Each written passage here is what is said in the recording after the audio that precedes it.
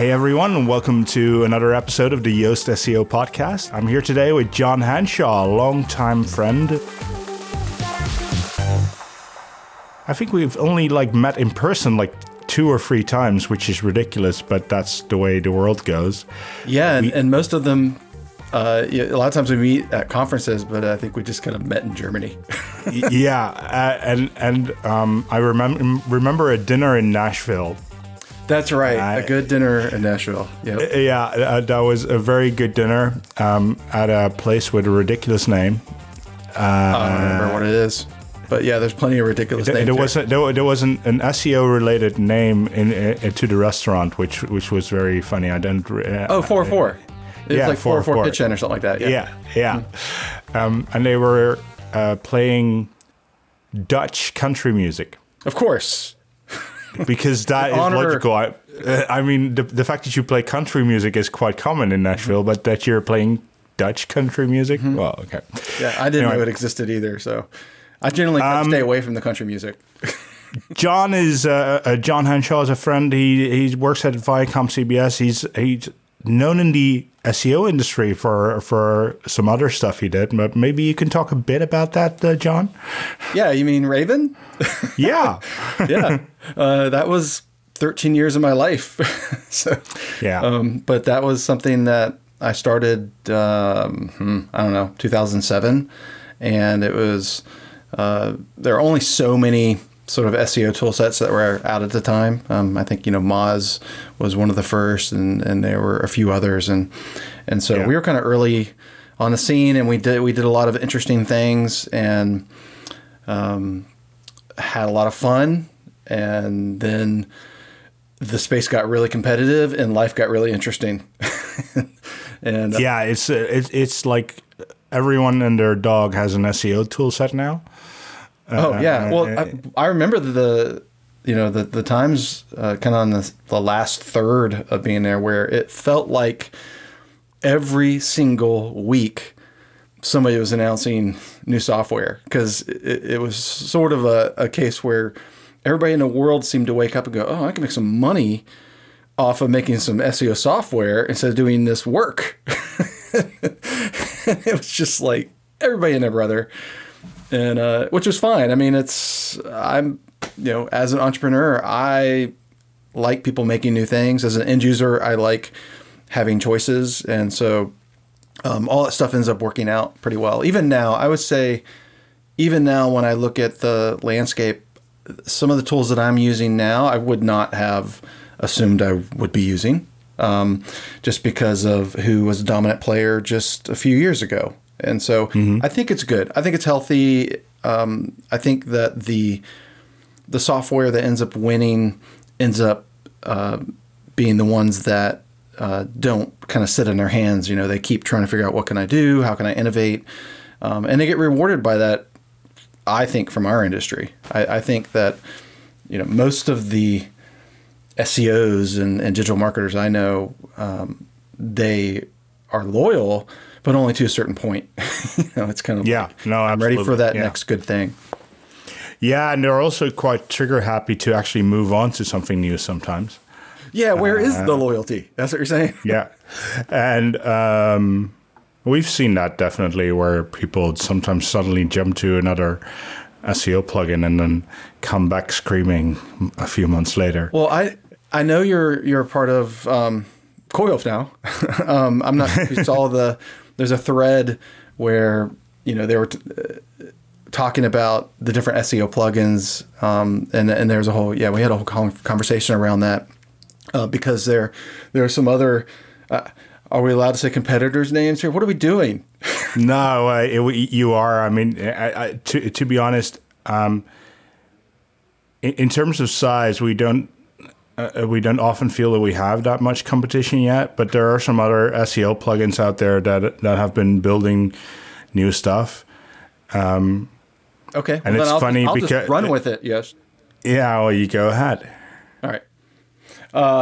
So I remember one of the conversations was one with a up and coming one called Rank Math, and it was sort of like, well, I'm thinking of wanting to switch to this instead of that. And what I will preface with is that I don't think any of the ones that are out there right now, the main ones that people are using, are bad. Like, this is not a discussion of like, this is a bad thing to use. I think it comes down to what's important to you in regards to what you want to use. And so it's funny that you said that people are actually are very trigger happy to just want to try the next thing, which I think is just an ethos of digital marketing, and things are always changing and you want to be a part of it. But my response with Rank Math was, because I look pretty deeply in all these different things. I want to know what's going on and whether or not I should consider using something different.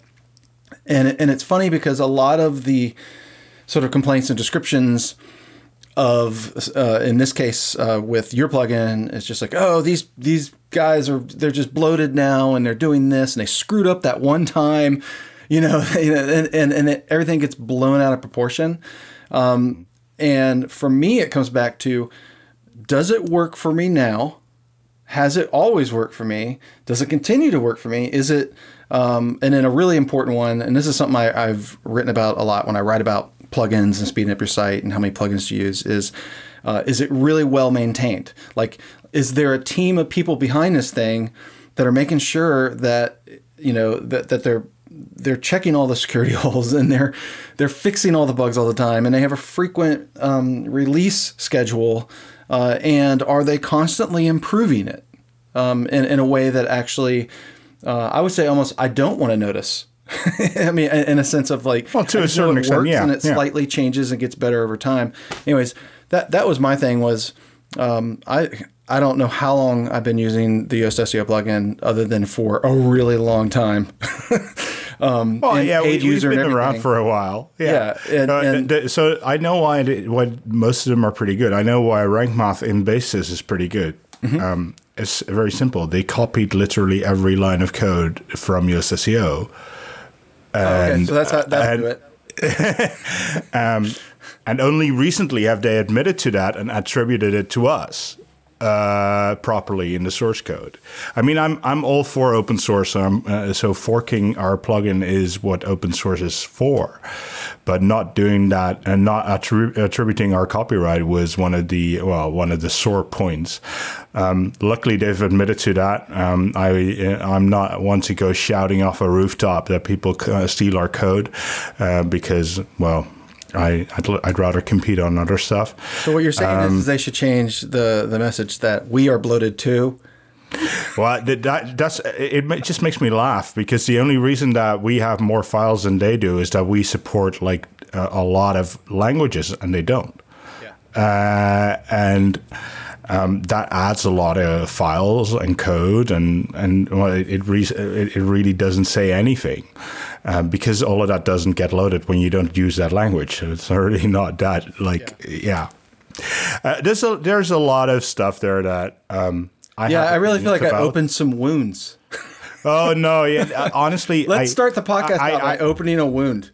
I'm actually pretty happy about getting competition, and because there's some stuff that they've done that I think, I can see why people want that. One of the pitfalls we always have is we make a plugin for a very large audience, and because of that, I don't necessarily want to always add settings for specific things, because every setting creates new questions, etc. And then there's a very tiny group of SEOs that want specific control over every little lever. And I'm just unwilling to add every little lever to our product. And I think they are. As a sort of post-product person, would completely agree with. I mean, there's you don't want to do that. Actually, you create huge amount of technical debt, and it's really hard to even remove features when they really were a mistake. Yeah, and they're very willing to abide by every request from the SEO, and even more the affiliate community, which seems to be even a bit more aggressive in how they want to optimize. And so they want triggers for every small little thing, and to me, that often feels like, well, overload. But if people want that, then there's now an alternative where they can get that, and I'm fine with them having it from them, because that means that we're not the best match for them. Well, that's fine. Adding like Rank Math has, I think, like 50 different options on each post that you can change, and it stores each and every one of them as well in post meta. That's what makes it very slow. But no, but I can see how that is useful to some people. And I'm fine with that being useful to those people. And I think that for the large majority of people, it's far too complicated already. I think, it makes me think of, like a different sort of space within industry, which would be when I think of Moz and SEMrush and Ahrefs and Majestic. They're all trying to do something similar, but they're also all trying to do it slightly different. And it ends up being which one gives you exactly kind of what you feel like you need to go do what you want to go do. And I think in the case of Rank Math or all-in-one SEO or Yoast SEO, it comes down to what you're describing, which is it's right for somebody or they wouldn't be in existence. Yeah, and they're very much driven by feature requests because they're not SEOs themselves, so they're very much driven by what other people feed them. Whereas I trust on our own team to make the calls on like what is good for your SEO, what's important, etc., and on our relationships with search engines, etc., to actually figure that stuff out. So not a whole lot of the things that they add will always immediately translate into stuff that works, but sometimes it might. I think that's an attribute of a company being mature. And what I mean by that is what you just described that Rank Math is doing is what I did for the first few years of Raven. You're new. I need to differentiate myself, and I'm going to take any feedback, because I remember working directly with fairly large agencies when we were building our link manager and we were trying to optimize our rank tracker, and I mean all these things back in the day. Mm-hmm. And I mean we were creating almost everything. I mean that was within reason and made sense, because at the time, before I really just was totally focused on making software, I was still doing SEO. I still had an agency. So I would do the things that made sense, but it was very similar where you just kind of like, it's exciting for the user base because they keep getting new things. But in the long run, it's what I said earlier, which is, but then you discover you're just creating loads of technical debt.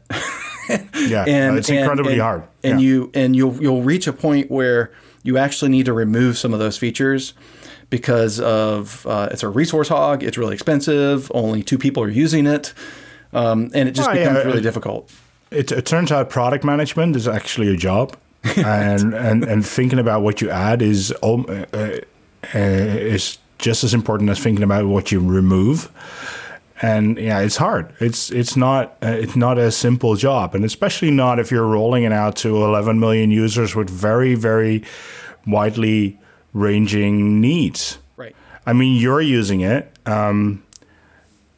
To name some of your competitors, Disney is using it. Microsoft is using Yoast SEO. The White House is using Yoast SEO, and Biden is using Yoast SEO. I mean, literally everyone in the world on all sides of every spectrum that you can find is using Yoast SEO on all sorts of different sites, and that ranges from e-commerce to simple blogs to corporate sites, and they all have different needs, and that is probably one of my biggest challenges at the moment, to figure out how do we do that, and how do we then build, for instance, schema.org stuff that makes sense for all of them and that is easy to implement for all of them when they need it. It's interesting you bring that up, because you were talking about before how it gets really complicated and there's all these different features and stuff. I think that the way schema has been implemented on your plugin is an example of doing something that is actually highly flexible, but that doesn't appear to be and doesn't have to be to the majority of users. An example of that. No, it should be simple. Right, but I have highly technical needs. Yes. And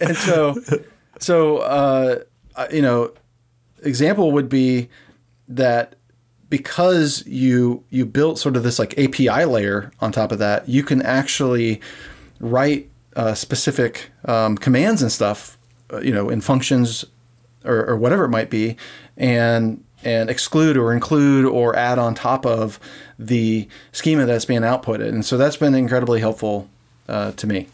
I think the schema API is one of the best things we built over the last 2 years. But it's not in your face. I mean, I'm saying like for the 11 million users or whatever you have, it's not in your face when you install it. But when you need it, it's there. And I think that's elegant design.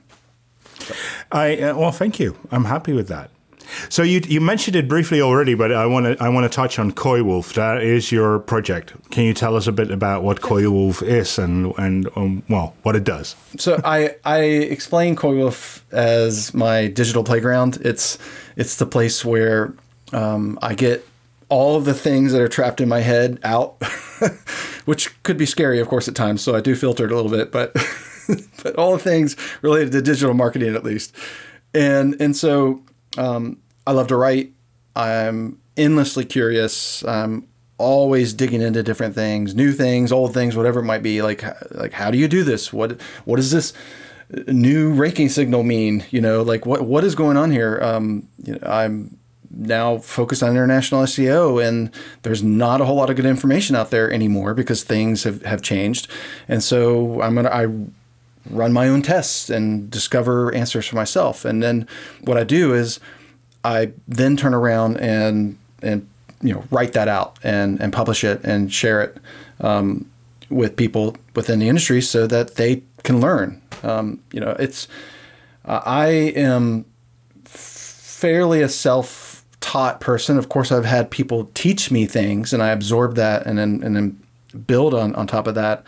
But the reason why I know what I know is because the people who came before me took a similar approach and shared that information. And so, for me, this is, I'm still a learner, but I'm also now in a position where I can do things and I know how to test things and know how to apply experience and knowledge and then turn it around and share that with people who may not know those things, which are a lot of people.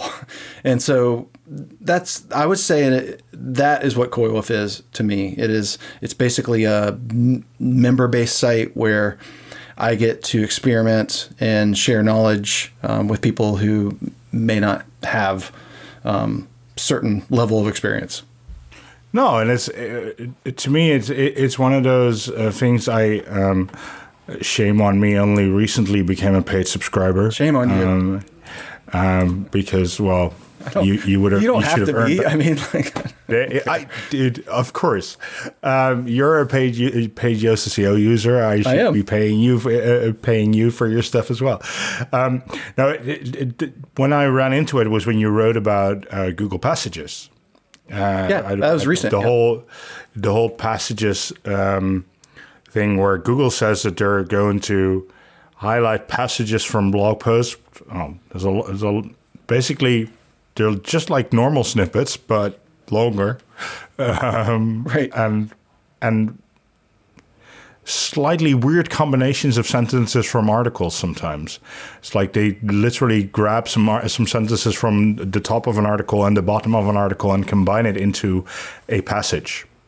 Yeah, it drives me nuts.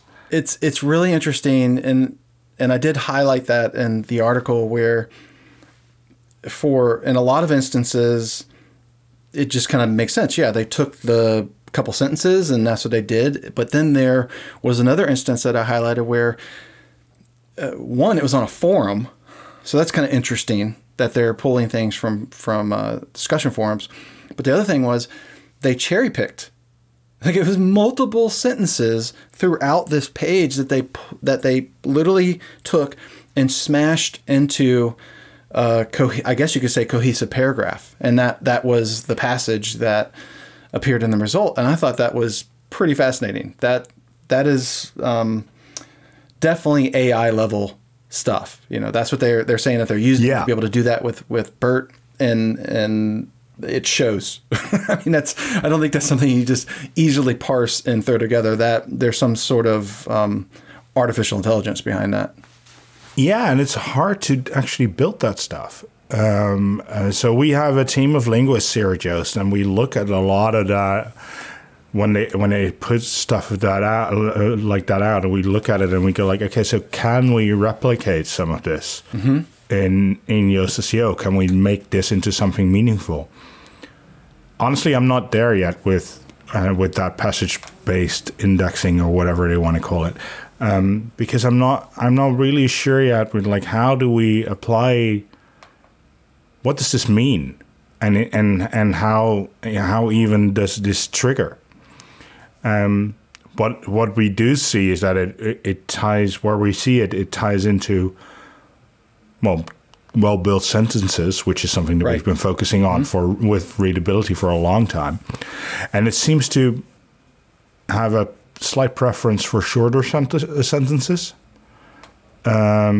It might. I haven't looked at it personally that deep. You know, in the article, kind of what I wrote was, or focused on, was this idea around deductive writing, where you everything is highly structured, very hierarchical in nature, where you start very broad. You ask this big question, and then you break things down into their individual components, so that it all sort of like makes sense. And the thing is that I don't think that enough people write that way.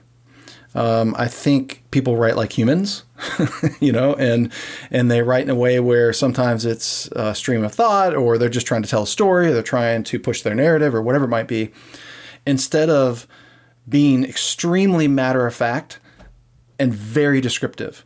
And deductive in the sense that I can start from this place and get down to this very granular thing, and it's all, and my case has been built, and it all makes sense, and I can go backwards and it makes sense. And that was the observation I made when I was looking at all of the different type of passages results, which was, what is it they're pulling out? What are they looking for? What are these questions? Where are they pulling it from? And what is that structure?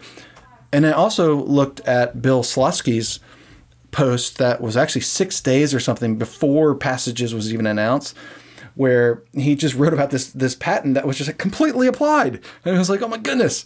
And so that's also where I got some of those ideas of things I look for and that type of thing. And it ended up being, I would say the conclusion was, there's not a whole lot different from what you should have been doing already as far as, you know, how you write and structure your content.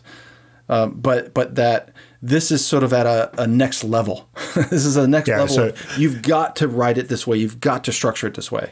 Yeah. So our readability checks in Yoast SEO just became even more important. You better use it.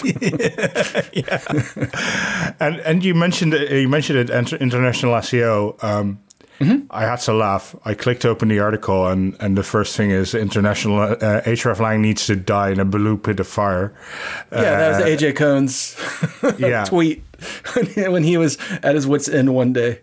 Yeah. So what is your conclusion on international SEO? You wrote about it, a very long article about it. Yeah. So I did what I would consider to be some pretty decent testing.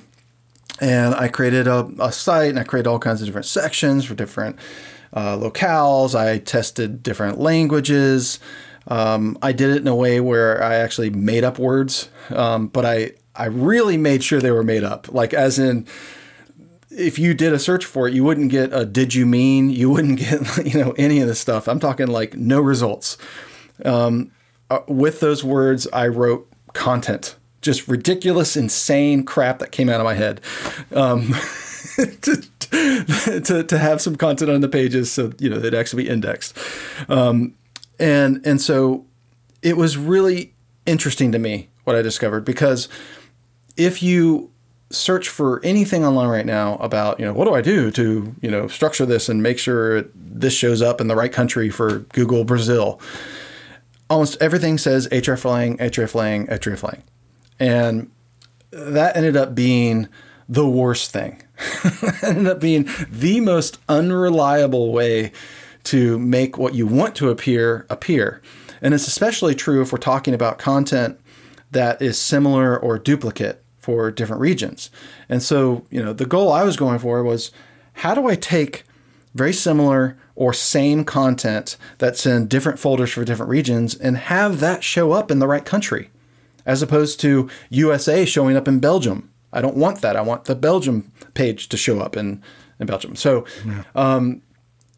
So that's what I did, and it ended up being that it was other signals, not very big, just little signals, that ended up having the most impact. And I'm talking like consistent, as in, if you do this, it will work, period.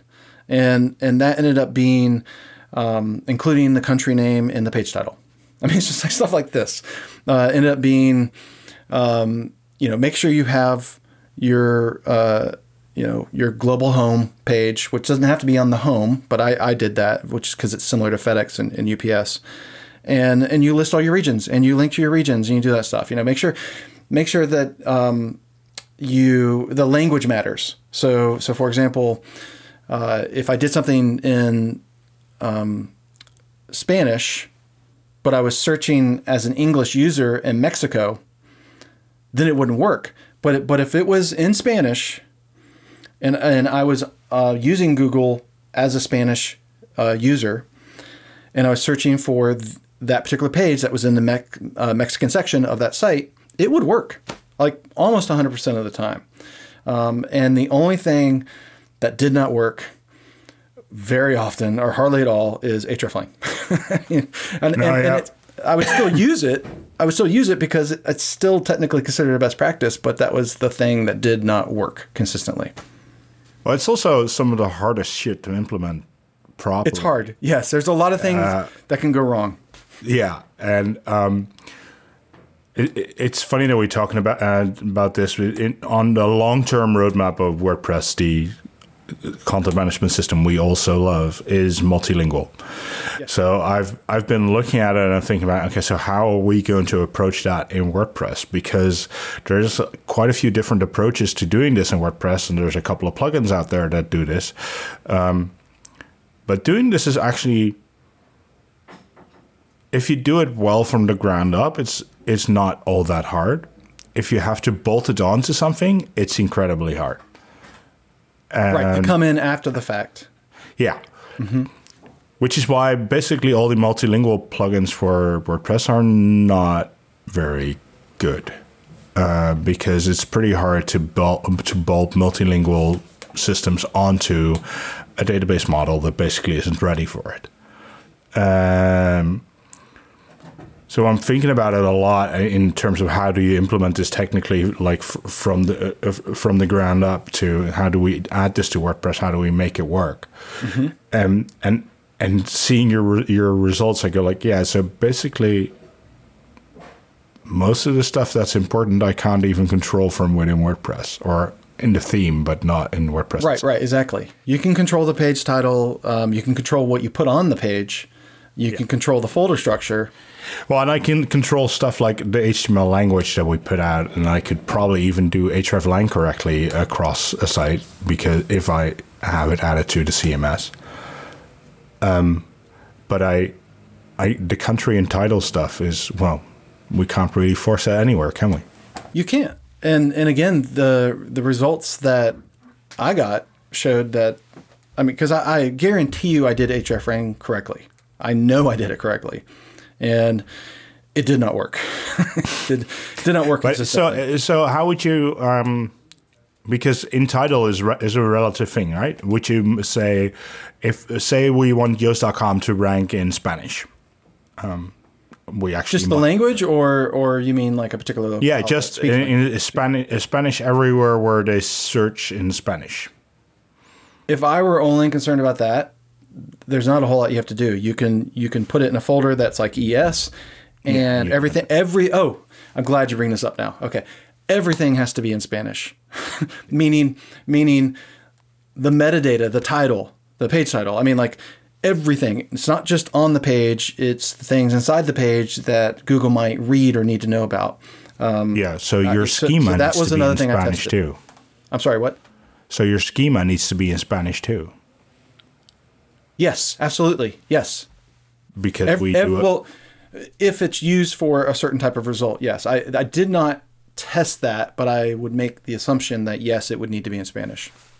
So everything has to be in that language. And then you mentioned and if I wanted to rank the Spanish stuff in Mexico, then I'd have to add Mexico to the title. Yes, that's how I would do it. That would be my recommendation based on what I tested. I would, if I wanted it. Now, English can rank in Mexico too. So, I mean, in which case, if you had two different versions for Mexico, you would have, something like EN-MX and ES-MX. So you put them in two different folders. You would target it with Search Console for those different folders after you added it to Search Console. But the English version would need to be completely written in English, like we were just talking about, including metadata, schema, all of it. And the Spanish version would need to be completely in Spanish. And what would happen is, if I were using Google Mexico and I had it switched to the Spanish version as an end user, and I search for that ES-MX version should pop up. If I were to switch to English, so let's just say, like, I speak English, I'm Mexico, I'm using Google as an English-speaking person, it should pull up EN-MX. It won't pull up the Spanish version for Mexico.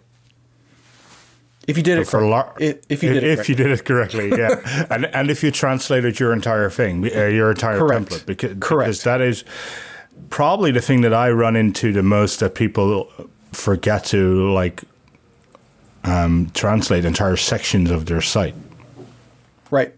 So for people who are listening, I have the site I use for testing is live, and I'll probably end up using it again. But it's coywolf.country. That's all it is. I just registered a new domain. I of course love general top level domains. I'm kind of insane about it.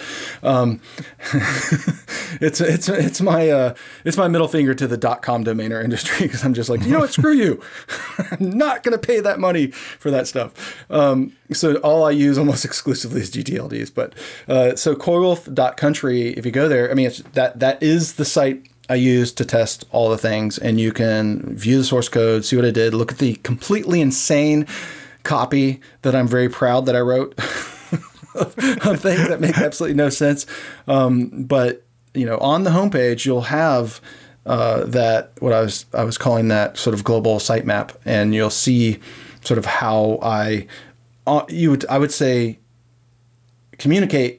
But to other people, it's going to look like over-communicate, but that's how you communicate to a bot. You need to over-communicate every little thing to reinforce what's going on there, because everything like that ends up becoming, to some degree, an important signal. Some pages I test not including things on the page. Some pages I test not including certain links. Some pages I include not using hreflang. It's across the board. So the complete insane copy that you wrote, Jon, I'm just looking at this. This is rather insane. I can now see the words that you came up with. It's some of my best prose. I mean, yeah, I'm not entirely sure whether I'm able to even pronounce this. I'm not going to try. I can't pronounce it either. I mean, I'm not going to try. It's not a real word, so. And there was one last thing that I would be remiss if I didn't talk about it, because that article from you was it made me so happy. You wrote a while back about Apple Search. Oh yeah, Apple Search Engine. And it's one of the things that I've been waiting for forever, because Apple is so slowly chipping away at Google searches all the time. Yep. And people don't even notice it. So you're searching in Safari on your phone and you get an instant result and you think that's from Google, but it's not. It's from Apple. And there's so many of these small things that they've been doing for a while already, where they just take away more and more and more of Google's search share. So I don't think a lot of people are aware that that Applebot is alive and well, and they are crawling what seems like the same amount as Bing, if not more. Some people report different amounts of crawling, but it's a lot. It's significant, and I think that most people have in their mind that Apple's just going to launch something like, is either going to buy or launch something like DuckDuckGo. Like it's going to be what I would consider a conventional search engine. Conventional in the sense of, you go here, you enter this, and you get results. That's the only type of search engine there is. When, of course, we know that's not true, and especially if we even think about voice search. But I think in Apple's case, they're just going to bake it all in. I think they're already baking it in, but it's just going to become one of these things where you don't even kind of realize you're using a search engine. No, it's very which is linear. very aptly. Yeah, I mean that's how you want to be. I mean, I think Apple's going to end up taking Google's food in the long run, because there's no friction. To the end user. There's no middleman. You're just using this app, and you need to know something or you need to get to something, and it just gets you there. And now, what I'm about to describe is a little more conventional, but I think it's a good example of sort of what you had just brought up, which is you think you're getting information from Google, but you're not. And that is really seen in the latest version of macOS with Big Sur and with Safari 14, which I've been using for a while. I've been using the beta for a while.